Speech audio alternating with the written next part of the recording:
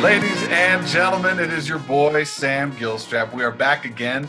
Last episode was episode 44, but of late, I found myself not believing in 45, if ever, of the last 4 years. So we're jumping right to number 46. Episode 46, our guest is Erica Fox. Woo! I'm so grateful that I'm not guest 45. Yeah, don't you're not even allowed to say the number. Rubik's Cube. Rubik's Cube. There we go. Dan, in post, will you take that out, please? I got you covered. Yeah, it's all gone. Thanks, brother. Appreciate it. All right. Ladies and gentlemen, thank you so much for being with us here again today. We are brought to you by, today on my end, Guinness. So cheers to you, Erica. Clink. Clink. What are you drinking? What red wine you got there? Oh, this is the endlessly fancy black box Cabernet, because in times like these, you need the most bang for your buck. So absolutely, no judgment here. I support that 110%. Yeah. This 4-pack of Guinness was on sale. It's like, ooh, a treat. Not just a Pipper 30 rack over here. Not at all. I want to let our intro music is War by the Hypnotic Brass Ensemble. Please go out to iTunes and cop that joint ASAP. Give them a like and follow so they don't sue me, because they haven't necessarily given me permission, but they don't know that yet. But it's okay. I'm not getting paid. So anyway, I'm here for the laughs. I'm here for the joy. Erica, how are we doing? How are we doing? Oh, so I'm here in LA, which is definitely, I don't know. I mean, people keep asking me like how it's been with everything that's going on right now. Yeah. And I think unlike New York, we're just not as on top of each other as we are out here. So as we are out there. So like we haven't. I haven't necessarily like noticed a big difference in I've noticed a big difference in my routine, but like, it's like you're all in your cars anyway. And so like, if you're not driving anywhere, you're not really noticing like empty streets as much. Definitely noticing less pollution. I'll say that. And like, it is quieter. I feel like I'm hearing a lot more sirens, even though I guess that could just be sign of the times. But yeah, I don't know. Things are definitely weird. I mean, like Hollywood's shut down. I think that's probably the weirdest thing, is like everyone I know who works in the industry is just at a standstill. No. Are you involved in any like online creation, Zoom play reads and stuff like that? Not yet. I kind of started at the beginning of everything when I think was like, hey, this can be really great and a lot of time for creation. I started doing what I was calling Swan Day readings. So for those of you who aren't familiar, there's this really great organization called Statera Arts, which is an organization that's all about like uplifting, amplifying, and bringing awareness and bringing women into full participation in the arts. But it was formed by a bunch of actors and theater makers. So the focus is definitely in the theater realm. And they introduced this thing called Swan Day, which SWAN stands for Support Women Artists Now. So while I was in graduate school, a good friend of mine, the wife of one of my cohort, actually introduced us all the women in the program to this. And she like had a Swan Day in her apartment. And so everyone, their task was to like research a female playwright and then come in with like a scene or a monologue or something to kind of present and shine light on female playwrights. So by the end of the day, we had heard work from like 6 different female playwrights. And it was really cool and inspiring. And so like, I figured kind of on my own, I have this time. I was like, how great would it be if I could highlight some female playwrights that I love, and then also hopefully read some more plays and start kind of shedding light on people that I'm discovering and finding to be really cool. So I did a couple readings. I did one from Sarah Ruhl, who's like my favorite. And then I did this playwright called Hilary Batiste, who wrote this really stunningly beautiful play called The Ghosts of Lotte Bravo. She's like in her 30s, young, badass. She trained at Juilliard, so like, you know, she's got some chops. But yeah, it's all about a Mexican border city, and these women who go missing there and turn up tied up and raped and beaten to death. And it's this like very like fantastical, mystical, artistic play, and her prose, I wouldn't even say it's prose, but like it's very poetic. Do you have a PDF of that? I don't. I have a hard copy, but hard copy. No worries. Yeah. Sorry. I highly recommend. Highly recommend. I will ask you to message me the title and the playwright again. That sounds like an amazing script. I'd love to. Yeah, definitely. And I just read today, actually, I just read Small Mouth Sounds, which, like, I saw, you know, the Arvada Center had that production all set and ready to go before everything closed down, and it's that's also like a beautiful and totally unique play. Like it's so much of it. For those of you who are unfamiliar, I mean, like so much of it is done in silence, which I think is just fascinating. And as someone who I think throughout my career, I've really been drawn more towards movement and like how movement tells the story. I think like that is a type of play that I would like be fascinated to see, be a part of, like, you know, because so many times as actors we think of words as our bread and butter, and it's like, but storytelling is so much more than that. And I think it's cool that people are starting to kind of delve into that now more too. So yeah, that's awesome. I was looking forward to seeing that piece. It's been you'd mentioned Sarah Ruhl, and I was going to be doing Passion Play by her up at the Springs. Oh, fun! Yeah, and they pulled the plug on that. Yeah. So I mean, but yeah, so many really interesting, fun pieces that were coming up here on my end in Colorado.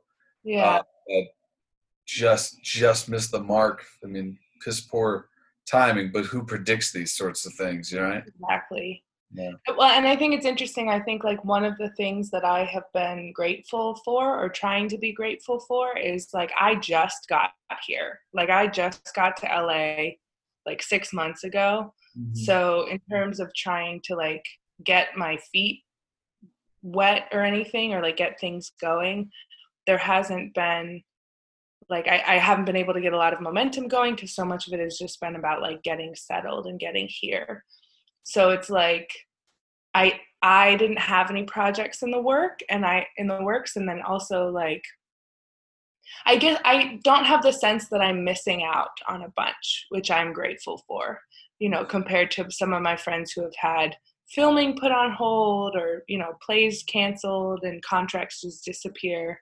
I think that's like one of the things that I'm really trying to like hold on to in this moment, is that like this pause might actually be really great, because I kind of felt like LA was trampling me a little bit beforehand. So, well, definitely, I'm glad that that's your perspective at this moment, or at least something that you're trying to hold perspective.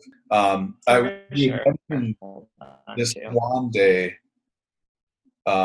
event, and it got me thinking, because I follow you on Instagram, and I think a lot of your thought-provoking material got me going when Brent mentioned Swan Day.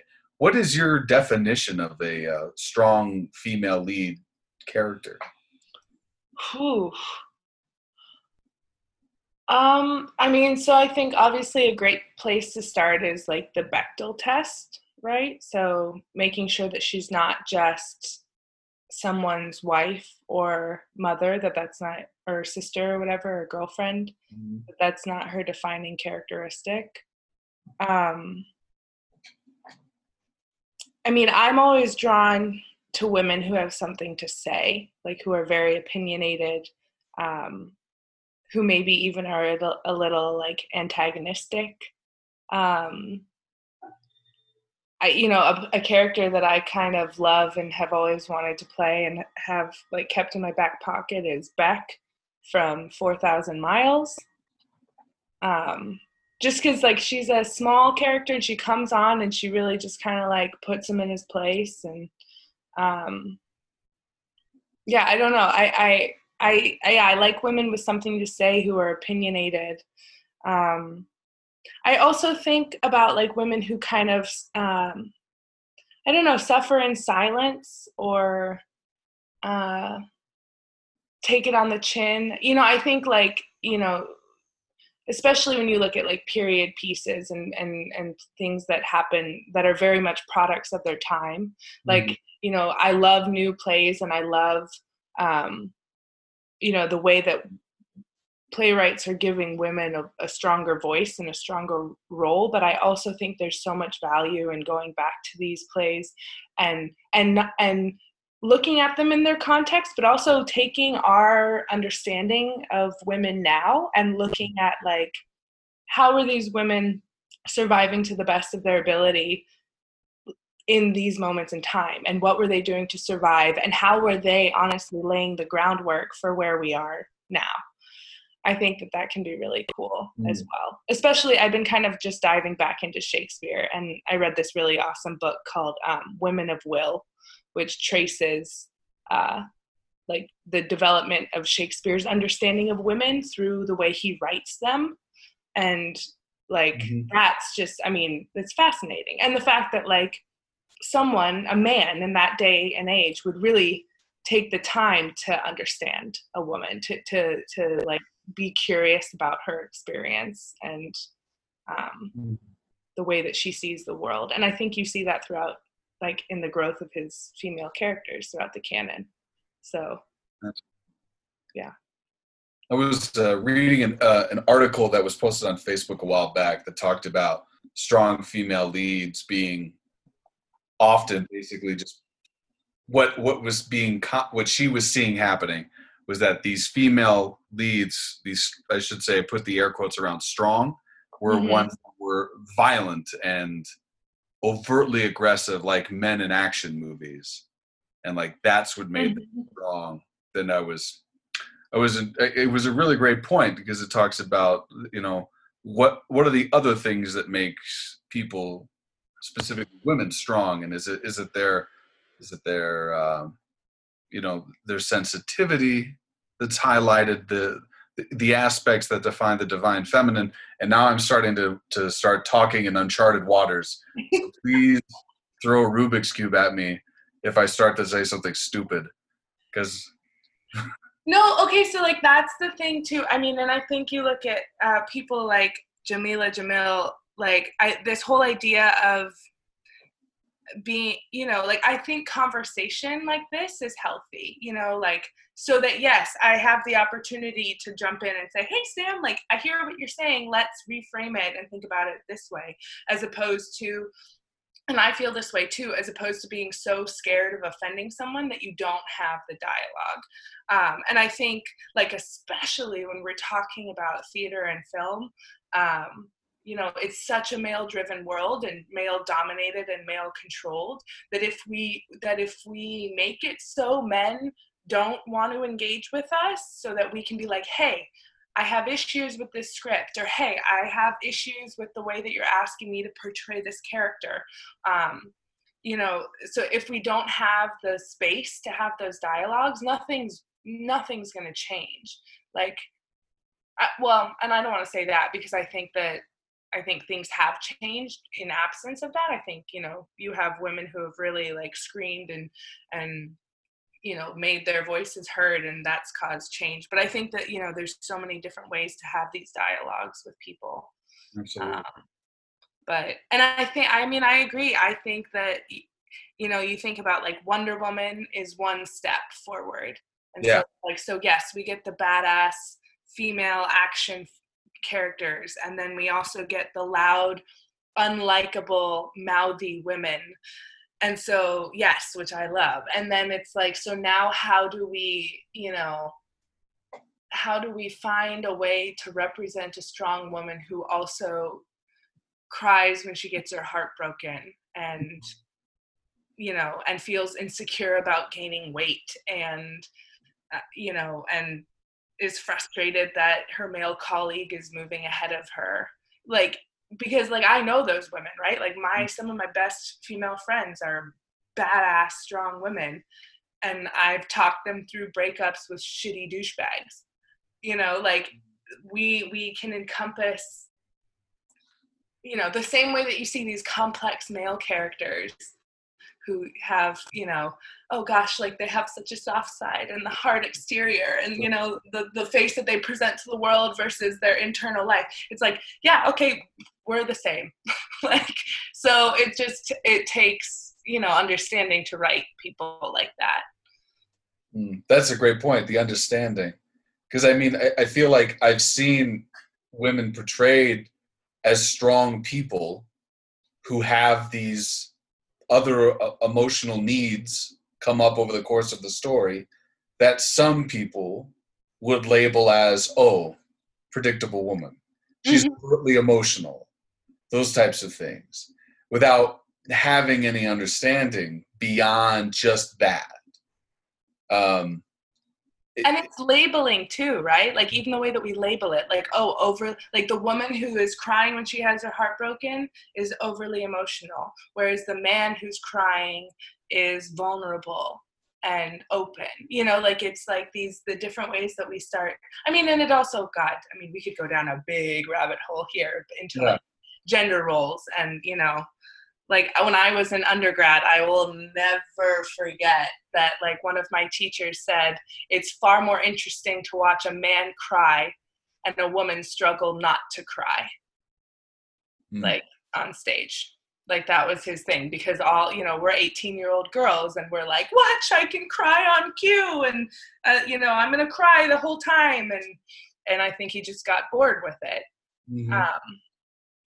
Which, to a degree, I think there's truth in that, but also, I think that jumps into the territory of how we manufacture real life, and I'm doing air quotes, real life on stage. Yeah. It's we're still always in the back of our heads thinking, what's the most interesting choice?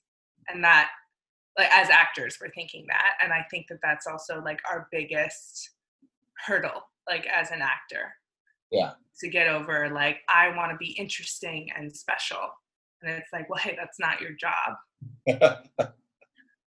I to go along with what that teacher was saying, I think the crux of what he's getting at when I hear that statement is the struggle of crying is interesting.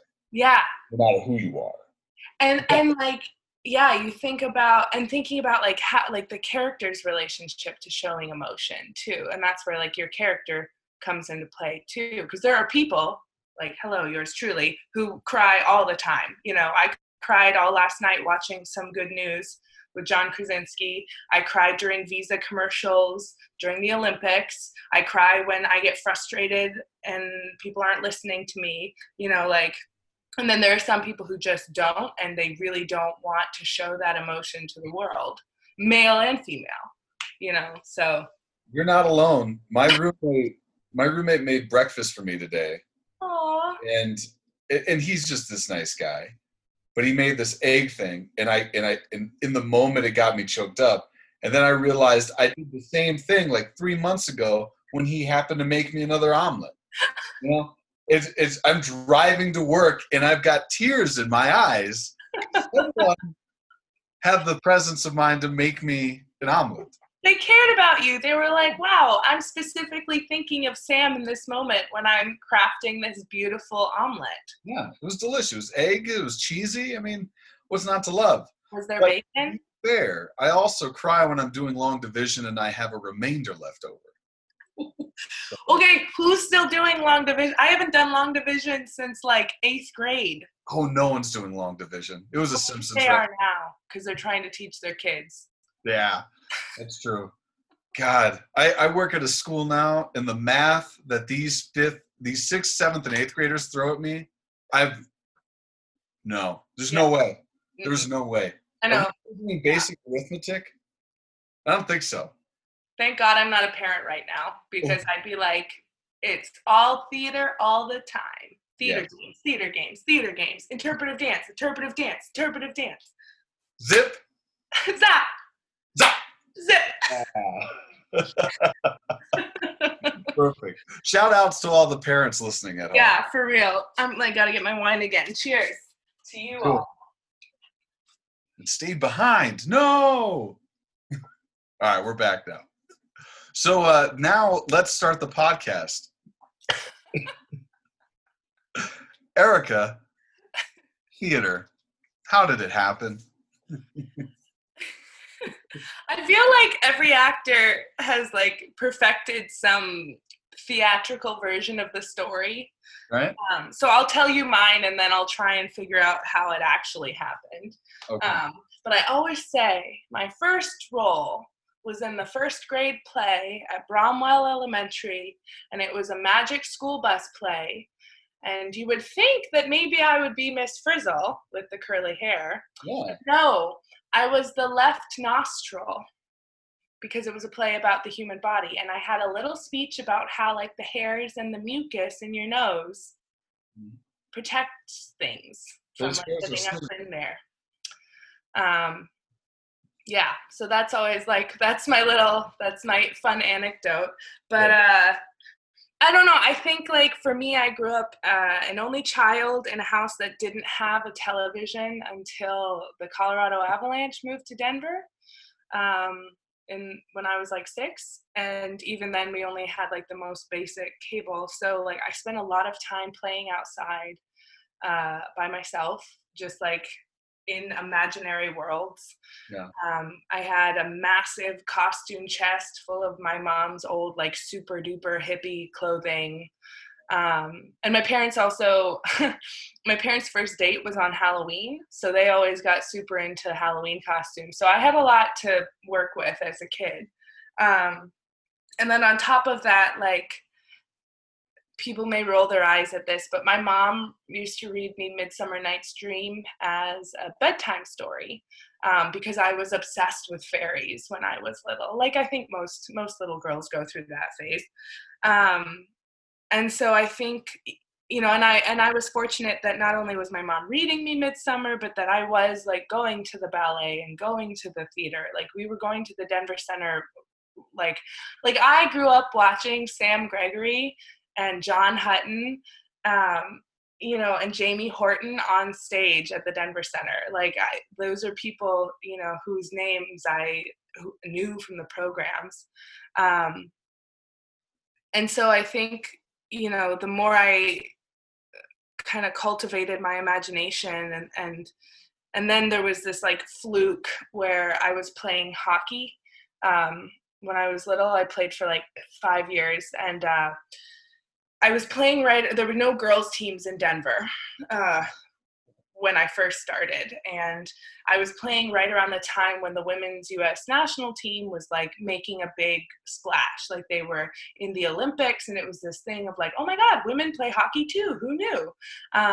So there were all these commercials being made about like Cami Granato, who is captain of the U.S. women's national team. And they came to my hockey team and were having kids, like they were just pulling kids off the ice to slate. And I was the only girl. And so I got cast in an AT&T commercial when I was like 7 years old to play a young Cami Granato. And I think like, and it was a whole thing. Like I went in for like fittings, you know, like to have these like 70s old school like hockey sweaters and hockey gear.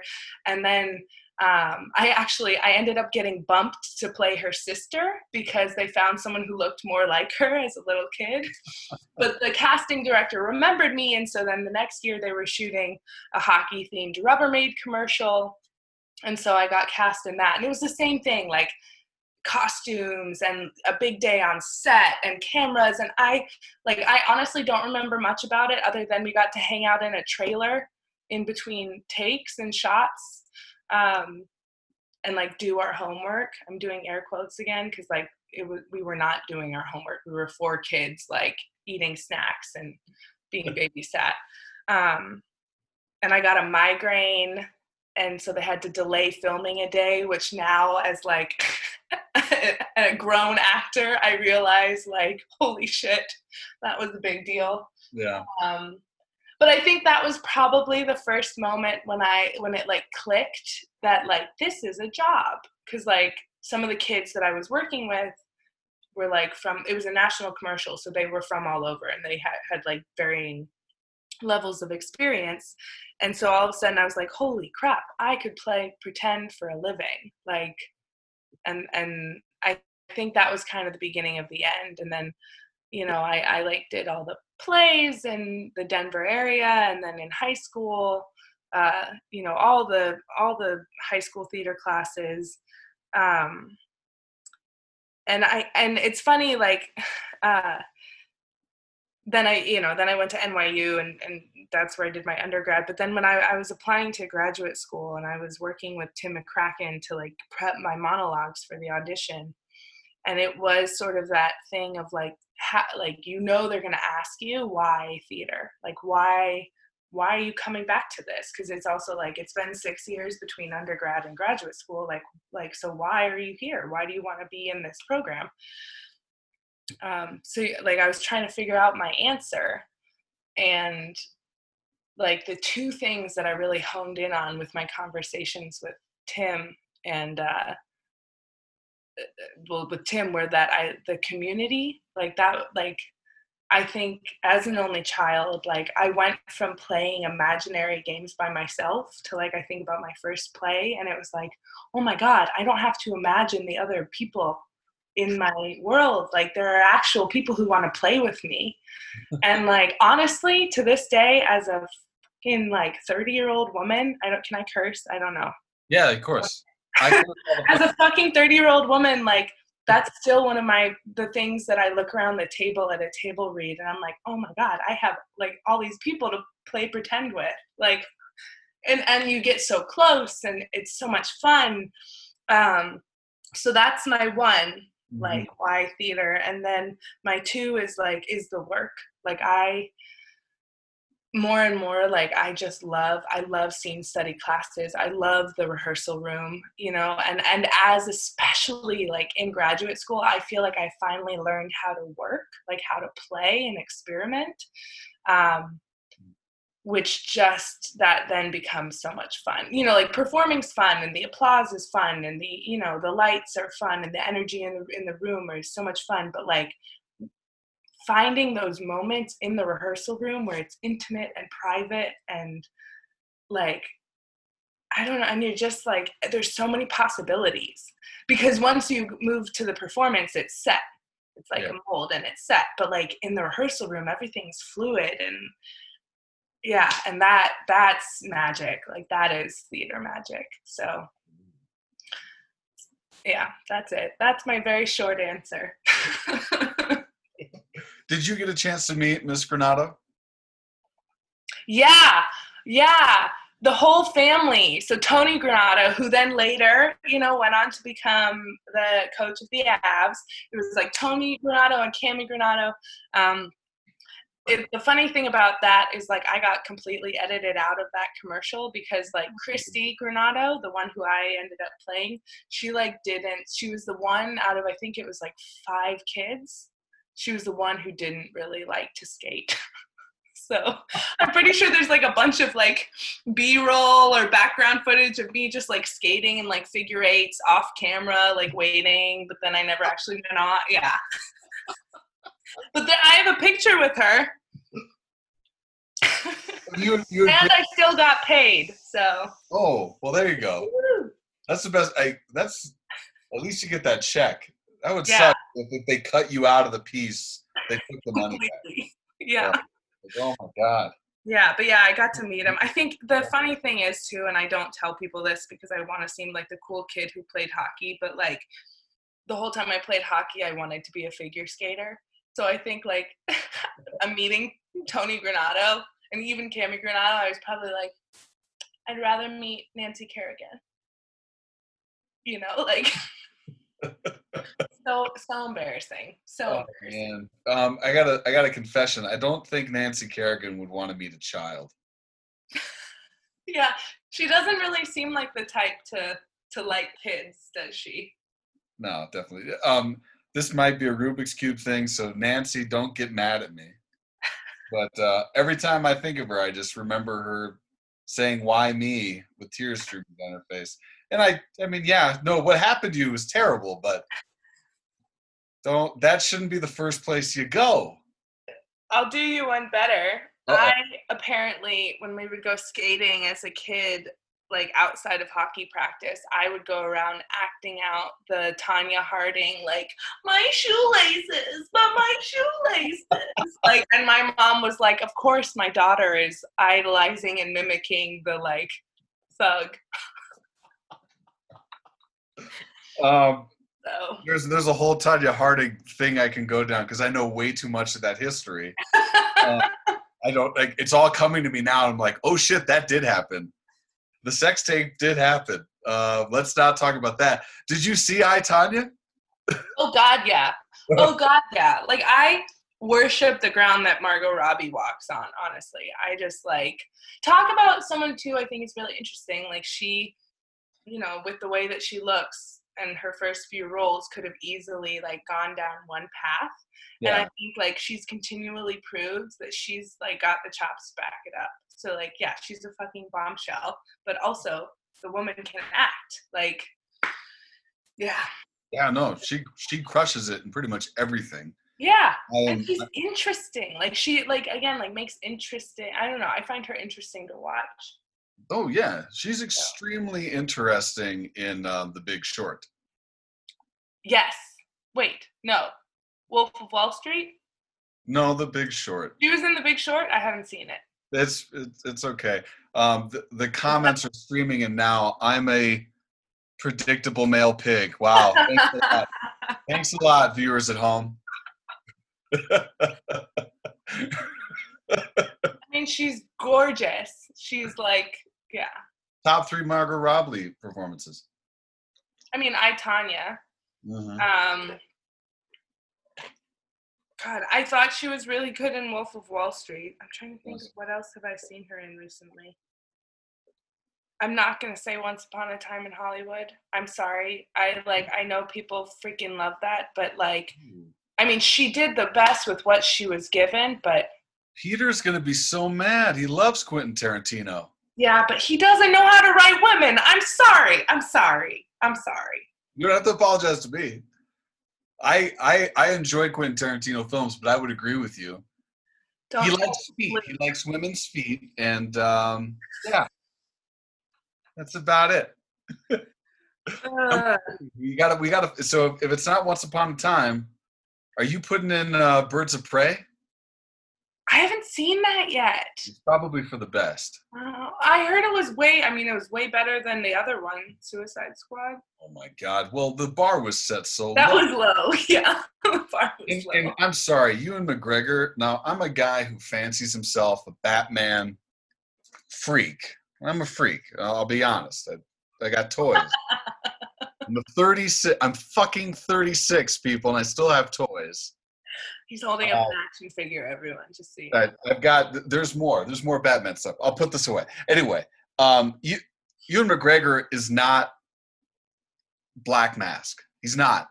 You can't make Ewan McGregor look like a pretty boy with black eyeliner for the first chunk of the movie, and I'm spoiling it because it's terrible. And expect me to fear him when he's wearing like bedazzled jackets. Anyway. I digress. Yeah, I haven't seen it, but I heard an interesting review specifically talking about the interpretation of that character that made me want to see the movie. Of Black Mask or of Ewan McGregor and his interpretation and the way that it was woven into the film. Send me that link. I would love to read it so I can give it a shot. 'Cause I'm a fool for superhero movies. I'm not one of the enlightened, film aficionados. I mean, the films that got me through the first week of quarantine were like all of the Avenger movies, so I get it. Oh, man. I mean, Disney Plus, fucking chilling. Yeah. Survival, right there. in and out. That's all we're doing. It's comfort food and streaming. It's bread and streaming. Shower. The occasional shower. I mean, I'm not trying to impress anybody right now. Speak for yourself. Oh, God. Erica, come on. Oh, Zoom does allow, they share your information, right? Yeah, the permeable, all the scents. One of my friends texted me the other day and was like, my husband and I just got into a fight because he farted on me. Oh, man. Did you text her back? Good thing he didn't do a Dutch oven. Oh, God. Yeah. I did say it could have been worse. It could have been a lot worse. Maybe that's what I had in mind. I don't know. All the days are blending together. Yeah, I get it. So let's talk about the work. Because when you said that, I was like, oh, fuck yeah. That's the shit that matters. That's declarative. The opinions of Sam Gilstrap and the Ghost Lights podcast do not necessarily represent those of Erica Fox and Dan Ripp. No, the work is like, that's the stuff. That's the stuff, and that's the stuff that makes it incredibly frustrating when people don't appreciate the stuff, you know? Like I'll say, like, speaking about a very, very much a newbie in Hollywood, there's all this focus on class and getting in class and blah, blah, blah. And which I think is awesome in theory. I think that oftentimes out here, class is like a vehicle. And, I'm also like, let me get in a class and then hopefully I'll meet people and then gain some work from that. But like, also I want to be in class because, like, God, it's like, there's like the, like a Buddhist, I read it in like a Buddhist principles book. It's like this idea of like, if you're in a romantic relationship and you keep wanting to get to the point where it's like, okay, and now we're good, and now everything's fine, and now we've figured out all the problems, and now we have it. We've got the relationship. And it's like, no, you never want that, because that means it's dead. Like, if a thing is not growing and changing, it's dead. Like, and I think the same thing applies to any actor. If you get to a point where you're like, and now I've figured out acting with a capital A, and I'm done, and I know all the things, and I feel 100% secure in everything I do, dead. There's no resurrection for that actor. Like, you can't resuscitate you. And I think, like, I just, I don't know. Yeah, no, that's what I think. I think, like, you want to constantly be adding tools to the toolbox. And, like, going with that, you also, like, the industry is changing. Like, the world of theater is changing. And, like, you want to grow with it. You don't want to be parroting old ideas and old practices. In your, like, as you grow with the work. Like, I think, like, an epiphany I had in graduate school, or like a thought, I guess. We had this really awesome script analysis class, and the second part of it was divided. Every week had like a different theme. So we did like durational theater, so like theater that's like 6 hours long. We did so we talked about like time, and we talked about setting, and then we talked about gender, and then we talked about race. And so, like, something I had to sit with, like, we were reading a bunch of articles all about, like, theater and tokenism, and all these things that we're grappling with as theater artists, and like, how do we depict accurate, like, how are we being responsible theater makers and picking our seasons for a diverse audience, and not just for the people who come all the time and pay the money. And then how are we being and what plays are we picking and what stories are we telling and all that stuff. And so I had a moment where I was like sitting at home reading this article, and it was like a real come to Jesus moment where I was like, you know what?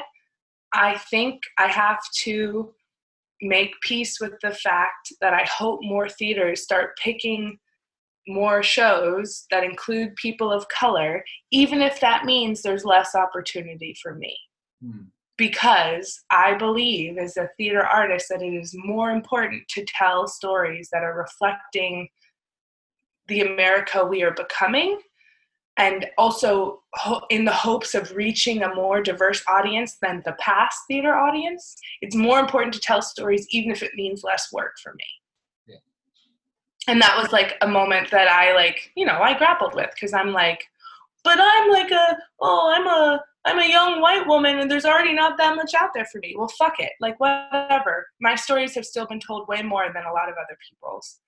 So I think about a lot of people who are still holding on to this idea, including a lot of, this might be a Rubik's Cube, but a lot of like professors that I've worked with, both in undergrad and graduate school, who have this idea of what theater is and are therefore trying to continue that idea. And it doesn't work anymore. Like, it just doesn't. And it's irresponsible to keep touting it. The same people who prescribe to know what theater is are the same people who aren't growing. Yes. And they're the same people that force us. And I say us as if I'm incorporating myself into some woke community, and I apologize. But then you force other people to push that wheel in the opposite direction to create more opportunities for people. I had Betty Hart on a couple of days ago here in Colorado, and I had told her about the times I played Othello once in a play, and I've played the physical embodiment of Kwanzaa, which I don't know what anyone had in mind when they created the character of Kwanzaa, but I doubt you thought of a portly Native American Irishman, And so I'm fortunate to have those opportunities for the youngster that I was in my career. Mm-hmm. But you're absolutely right. I can't do that. And I shouldn't even say, it's not just those two roles. I've played Middle Eastern characters multiple times, and those have been amazing roles, epic opportunities that I gave my heart and soul to and tried to create the most respectful performance that I possibly could, avoiding stereotype and avoiding caricature. That was a part of my process every day I walked into the room. But even so, I don't know if I can necessarily take those roles anymore. Like, if people that fit that creation by the playwright don't audition, and I do, or someone asks me to read, then maybe that's a different story. I've already done that. But even then, I'll say, if you're choosing to do a play that requires that type of character, mm-hmm. and you know that it might not be readily available in the community, you as a theater producer, director, then I believe need to be doing the legwork to go out and encourage people who fit those qualifications to submit. Absolutely. Like that was a big conversation that we had at my graduate school. There's a lot of, I went to graduate school in the South. There's a lot of issues down there. And it's like, what? You have to, yeah, oh my God. But like and this was before my time, so this is all stuff that I just kind of heard through the grapevine, but they did a production of Hairspray, and they did nothing they did a production of Hairspray at a school that was one of the, my understanding is one of the last to desegregate. Mm-hmm. And they really did nothing to encourage a community that has no loyalty to that school to audition. Yeah. So you can imagine what their production of Hairspray looked like. It wasn't completely awful, but it was pretty awful, So it's like, you have to make the overtures. You have to be like, hey, we're doing this production in the hopes of highlighting this person's experience, and we want to do it justice. So like we want someone to be a part of it. You know, we want you to be a part of it. You person of Yeah, absolutely. I mean, it is incumbent on the producer, the director, to seek those people out. Donnie Betts, when we did Black Elk Speaks, was months in prep before our first rehearsal. He knew he was going to direct Black Elk Speaks for months, and he was out looking for people to audition. I'm glad our paths had crossed ahead of time, that he was ready for me to audition. But like, and that's amazing. That's so responsible, and it's like, and it's not lazy, right? Like at the end of the day, that's kind of what it is. It's laziness. You don't want to change, and because change is painful. Mm-hmm. Growth is painful. So it's these people who are like, no, I've gotten really cozy in the way that this system is working for me. Hello, this is a much bigger issue, right? But like, I've gotten really comfortable in the way that this like heteronormative, white, male-dominated theater world is working for me, and I don't want to change it. And that's not saying that those are those people. Like, it's lots of people who have benefited from this system. I think it's like, but you have to be willing to do the work, the hard work, to continue to make us better. I mean, that's fucking corny, but like, that's what it is. Well, I mean, if it were easy, no one would do it. Yeah, it would already have been done. Yeah. You're absolutely right. Will you really quick whisper the school you went to graduate school to me? Louisiana State University. Can you fucking email those people to spell GO, G-O? I hate the SEC. Oh, we should have seen it when we had a snow day. Oh, God. And me being from Colorado, I was like, I am offended. I am offended by this. Oh, God, I hate it. Every time I see them write it out. And I understand the French Quarter. I get it. It's a big population. Mardi Gras. It's a great time. French Cajun. It's a real culture down there. Yeah, I get it. I get it. But will you tell those carpetbaggers to sort it out? Okay? It's G-O. And snow is spelled S-N-O-W. I'll pass that along. Thank you, because I know they'll listen to you. They don't listen to me. I root for the Big Ten. Oh. Alone. Oh God, this isn't turning into a sports podcast, please. Favorite Colorado Avalanche. Talk about hockey, but that's what I just did. Favorite Avs player of all time. Of all time? Yeah, I'll let you build a Mount Rushmore of Avs players. So you get 4. Okay. Joe Sakic, obviously. Peter Forsberg, obviously. Milan Hajduk. Size in sports. Milan Hajduk. Milan Hajduk. Of all time, is that what we're talking? Favorite Avs. Yeah, your top 4. I gotta put good old Nathan MacKinnon up there. Well, you put Nathan. Yeah, dude. Oh my God. Have you been watching recently? Not recently, no.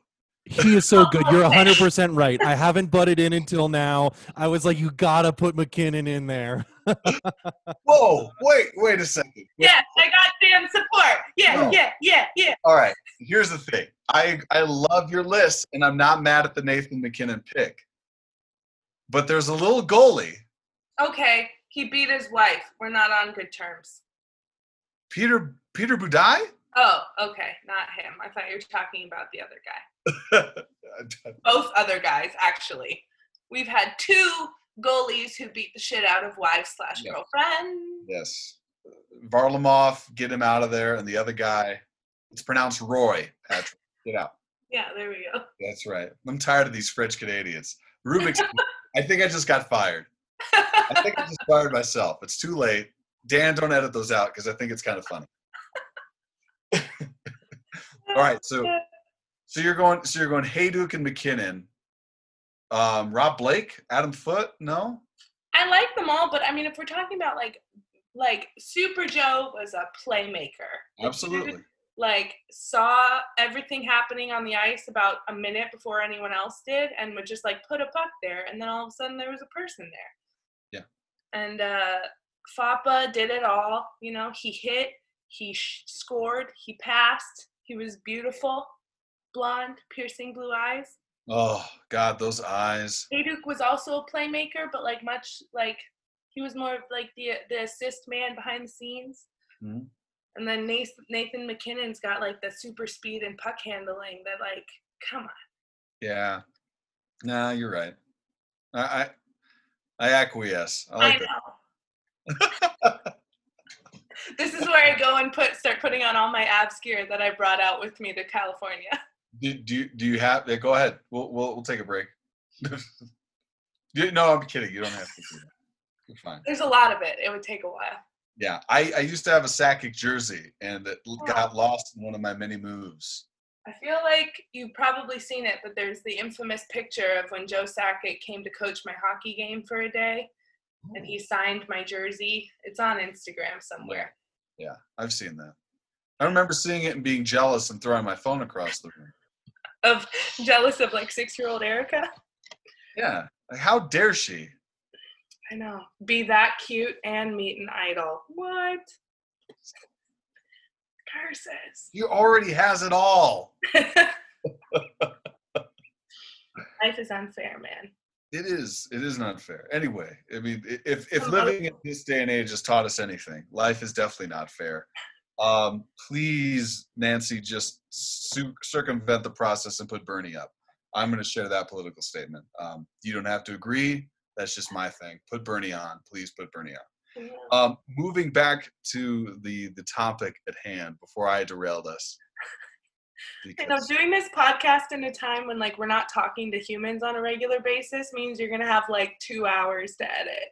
Oh, no, this is totally fine. This is great. I mean, to be fair, I'm very fortunate that I have a great friend, Dan Ribb, be my producer. So I let him handle that, and I do all the yeah, I'm not editing any of this out.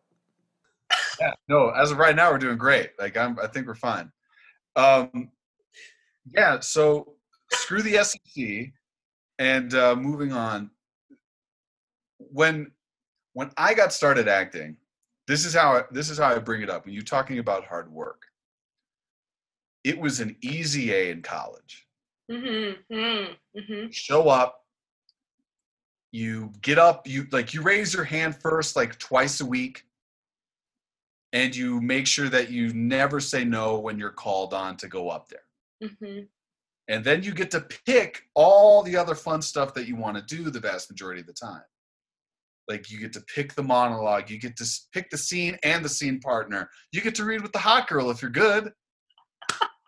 Like, I mean, those are the things like that I encountered, and that was fun for me. And I got through college. I got through with straight A's. Woo, Metro. I still not working as much as my anyway. We'll move past that. So anyway, for the longest time, it was the easy thing. Mm-hmm. Show up now, you get memorized, learn your blocking, and boom, that's performance. And my gay dad called me out one day, not like on purpose to like critique, but he just said I was bad in something, and I couldn't figure out why. So I started paying attention to how I felt after performances, and I realized that there was no emotional connection. There was no, like I had heard actors talk about just responding instinctually, and nothing I did on stage was instinctual. Mm-hmm. At least that's how it felt. And I felt as I grew older and I started taking classes and I started working with the specific acting coach to like pull me out of my bullshit that is still there. Mm-hmm. And I think it's why it's imperative on actors to be constantly working on something. Mm-hmm. It's, I know it's hard right now, artists, because you wake up and it's kind of the same routine you stay in, but and like, I mean, I just want to like put it in there because I'm dealing with that. It's not only like the absence of routine or like the time. Like, we're artists for a reason. It's because a lot of us have big old hearts. And I know for me, like, the world has been weighing very heavy on my heart, especially this last week. So, like, putting anything out when I'm just trying to, like, keep my head above the water feels impossible. Like, So I think I just, like, if anyone else is feeling that way, I want to put that out there too, because, like, you know, it's not just about like surviving personally. It's like I look at everything that I'm seeing, and I've taken my head and put it firmly in the sand to, like, not read news articles because I simply can't handle it right now. Like, my heart hurts too much. But anyway, that was my, yeah. And you're not alone, Erica. It's one of those things where, like, I might allow myself like 20 seconds a day of facts. And then I go like, okay, I'm going to play NCAA 2013. Yeah. Or Red Dead Redemption 2. Yeah. Or when do I get to call my kids? I finally got phone numbers. I can call the kids that are on my caseload. Like, Yeah. I got to do that. Yeah. But what I was driving at is that the work has got to be a constant thing, because I didn't know what instincts were until you did table work and you marked your script and you asked questions, and I'm a coward sometimes, because I won't ask the questions and I'll assume the director knows what's up. But if that's something that I run into where, like, there's a consistent question and it never goes away and it doesn't happen to be answered, it's incumbent upon me to ask so we can sort it out. And at the very least, come clean with your perspective on a character choice or whatever, a moment, so that you can start to really be present there in the moment. And I think if you do that work, more times than not, when things go wrong, you'll never know it. Because you're just like, oh, we jumped a page. I'll get us there. Yeah. Boom, or whatever. And take it away. Well, I think there's so much of what I find fascinating about everything you just said. I mean, like, even from your experience in college, like, so while I was in grad school, I was teaching as well. And I was teaching an intro to acting class that, like, all of my students, except for maybe 2 who were majors, were there strictly for an easy A. And so, you know, and I have a lot of thoughts about my training prior to graduate school. And especially as I've, like, begun to study a little bit more, like, the pedagogy of theater teaching, I'm starting, barely, but starting to form my own opinions about how things should be. And a lot of that comes from seeing a lot of problems in the way that my training, which was very different from yours, in that it was, like, super conservatory, but there were a lot of issues that I now, as a theater teacher, look back and don't necessarily agree with.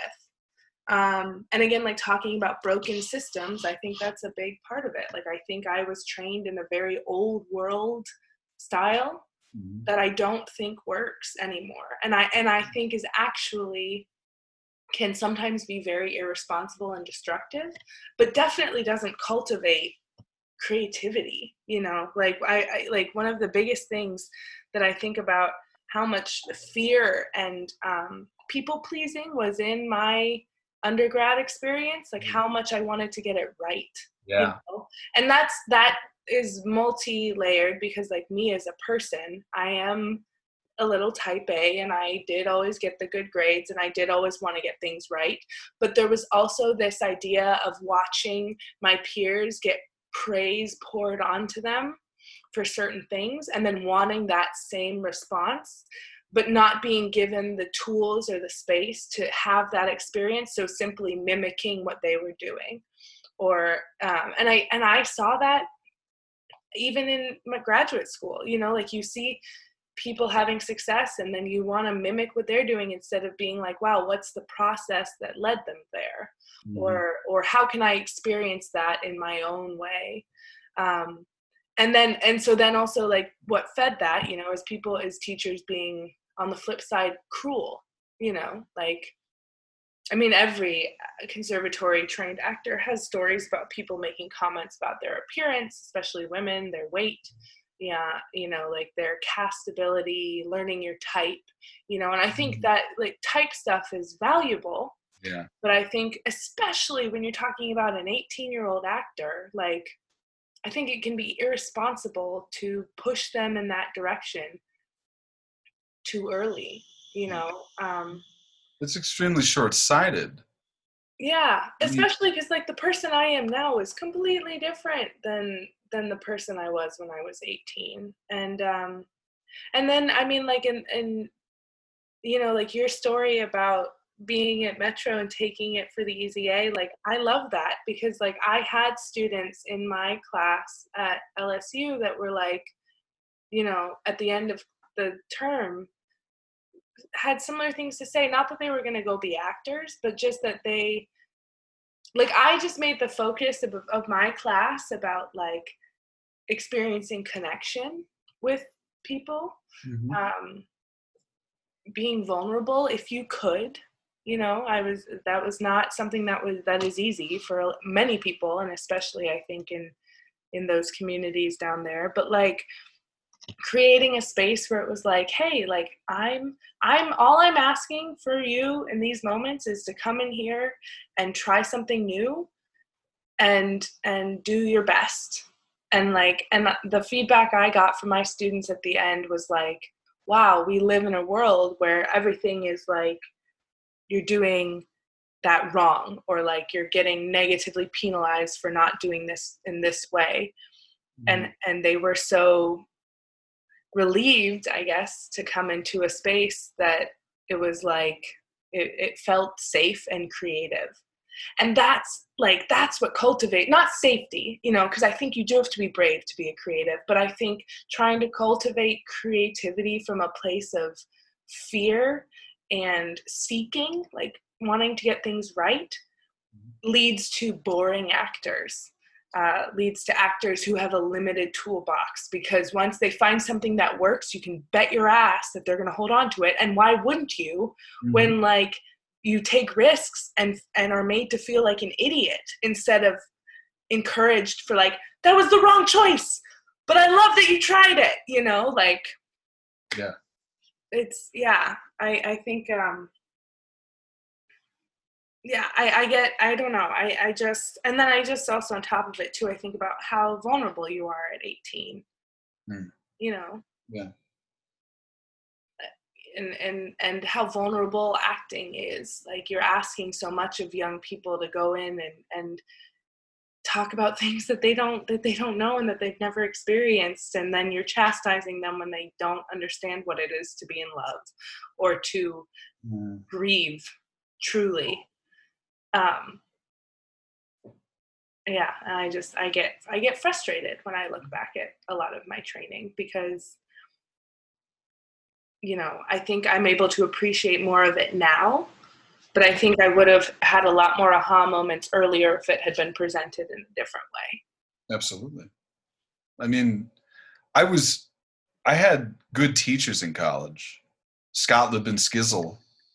Lubinsky is his real name. I called him Lubin Sizzle, Lubin Skizzle every once in a while, because I'm that boy. But he challenged me my senior year, like the last performance I did in class before I left. I mean, he asked me the question, "Why are you doing it?" And it was one of those things that at the time I answered with bravado and I'm trying to graduate, brother. Like, and I couldn't answer that question until I was 30. And had been acting, I'd been fortunate when I got out of school, because if you can hit the note, you can play a part pretty much. Like, hit your mark and speak. Do what the director tells you. And if he doesn't tell you, you probably guessed right on your first try, whatever, And as I've gotten older, I think the idea that acting is a study of the human race is ringing truer and truer and truer the older I get. How many foibles I have. I still have my bag of tricks, and I do everything I can to keep that shit dusty. Yeah. And when I'm scared on stage, my butt clenches, and it's done that since I was in college. Like my right cheek just goes fucking fist, and if you're standing behind me, you can see it. Maybe not so much anymore. Got a little. But anyway. No, but I think it's interesting too, because it's my mentor and I were just having a chat the other day about like when we're young, and I think what draws a lot of us into this is character, and is playing pretend, and this, sliding into someone else's shoes, and all the romantic things you hear about acting. But like at the end of the day, like what we want and what we crave is like the truth and the honesty and the realness of the moment. And it's like, if you completely, cover yourself, obscure yourself in character or tricks, like the things that have been, working for you, and you rob yourself of the possibility of having those moments. And I think like she's currently teaching undergrads right now, and she's like, I don't know how to encourage them to just be themselves. Like, what if, like, starting with, like, what if just you showed up to these set of circumstances we're presenting, Okay, so then we know how you would react. And now we layer on this quality. And now, so it's like, it's building the layers. And that's where, like, the fun comes in, right? Because then, again, like I said already, like, it's different every time until you find the one that's like, oh, okay. That's, yeah. And then you dial it in, and then you get to performances, and it's still different. Yeah. But it's familiar. Like, I feel like, I mean, those are the things that I think, and, I love to wax poetic because it's my podcast and I love the sound of my voice. But I mean, fuck. The moment it started raining we were doing One Flew Over the Cuckoo's Nest, and at the Edge Theater, and they had a hard metal roof, and it started raining in the middle of this scene where where McMurphy's getting yelled at, and the chief is part of the problem. Mm-hmm. So I'm so terrified of what the nurses were going to do in the moment, and then it started raining, and I did so much work about questions I never was able to ask my real father, that the chief is talking to his father the entire time during that play, to like take that as a sign and just start shuddering and quaking and crying tears like I just got dumped, like, or worse, and to like live that moment, and the second the tears go, able to deliver the lines. Or delivering the lines with the tears and the emotion and all that stuff, because you did the work. I know for a fact, if that had happened to me when I just got out of college, I would have never heard the rain. Yeah. Because I'd be waiting for my line. Yeah. And then there's no moment. Yeah. And those are the magic moments, and they don't happen all the time. And that's where you rely on the craft and the rehearsal. Yeah. But like, man, it's, when you have those moments, it's like lightning. You're speaking about that, and I was thinking I did Curious Incident of the Dog in the Nighttime, and I was the kid who was playing Christopher was an amazing actor. His name's Tyler Jones. He does amazing, hilarious YouTube video or Instagram dubs of like Patti LuPone and stuff. Worth checking out. But like at the end, this is gonna make me cry. At the end, there's like the beautiful moment where Siobhan gives him his results that he passed. Yeah. And like Tyler and I, and what helps too is like the emotional journey of the play at that point. But like every night, and it wasn't always tears, but like every night handing him that letter, my heart was racing. And then when he looks up at me and like says that he passed, it was like every night. And I've never experienced that ever in my life, where I didn't have to like fake an emotion. Every night without fail, it was just like tears of joy, like weeping, like, and it was like, when you've done the work, and the work with the scene partner too. And that's like, I think about on the flip side, like what a gift Tyler gave me every night of being that connected and going on the journey fully committed, and that's an exhausting part. Like for anyone who's seen the show, he's on stage the entire time, and it is a physically demanding experience, and to make it all the way through and still be able to give me so much that, like, oh, that moment every night just sang. Like it was magic. That's the recipe. Do the work, people at home. Yeah. Do the work. Yeah. It's okay. Erica, I got some rapid fire questions for you. Since you killed the wine. I know. What bad timing. No, it's perfect timing. Do you need to go freshen up your glass? No, it's okay. All right then. No worries. You can do it. We'll be done here shortly, and you can get. I'm scared. Okay, here we go. Let's do it. These are totally fine. I don't ask anything creepy. I don't. Yeah, we already covered the abs questions. Your Margot top 3. So these should be. This is a piece of cake. Lay 'em on me. There. Where do you get your news from? My muse? News. Oh. Right now it's Instagram. Literally, I follow this. I know it's rapid fire, but I follow the mayor of LA, and that's like the only way I can get my news right now. I'm like, cool. No, I got to wear a mask when I go outside. No, I'm not allowed to go to the beach. Deal. Nice. What movie do you believe deserves a sequel? Oh my God. Little Women? No, I don't know. It kind of already does both books. So, but yeah. I always want to know more about the March Sisters. Come on. I respect that choice. The last one that came out is beautiful. Well, that's Greta Gerwig would have to write and direct the sequel. Okay. That's my asterisk. Well, we'll get her signed on. I'll have somebody call her and make that work. Yeah. What is your phone backdrop / wallpaper? It's Colorado. It's mountains, of course. There you go. Nice. Shout outs to Colorado if you live there. Oh, the best place. Which living musician would you pay the most money to see? Money's no object. You can go. It's Beyonce. Beyonce. Fuck yeah. Oh, nice. God. My friends got to see her in New Orleans, and while I was there, and I'm so jealous. Oh. Where were you on that one, Fox?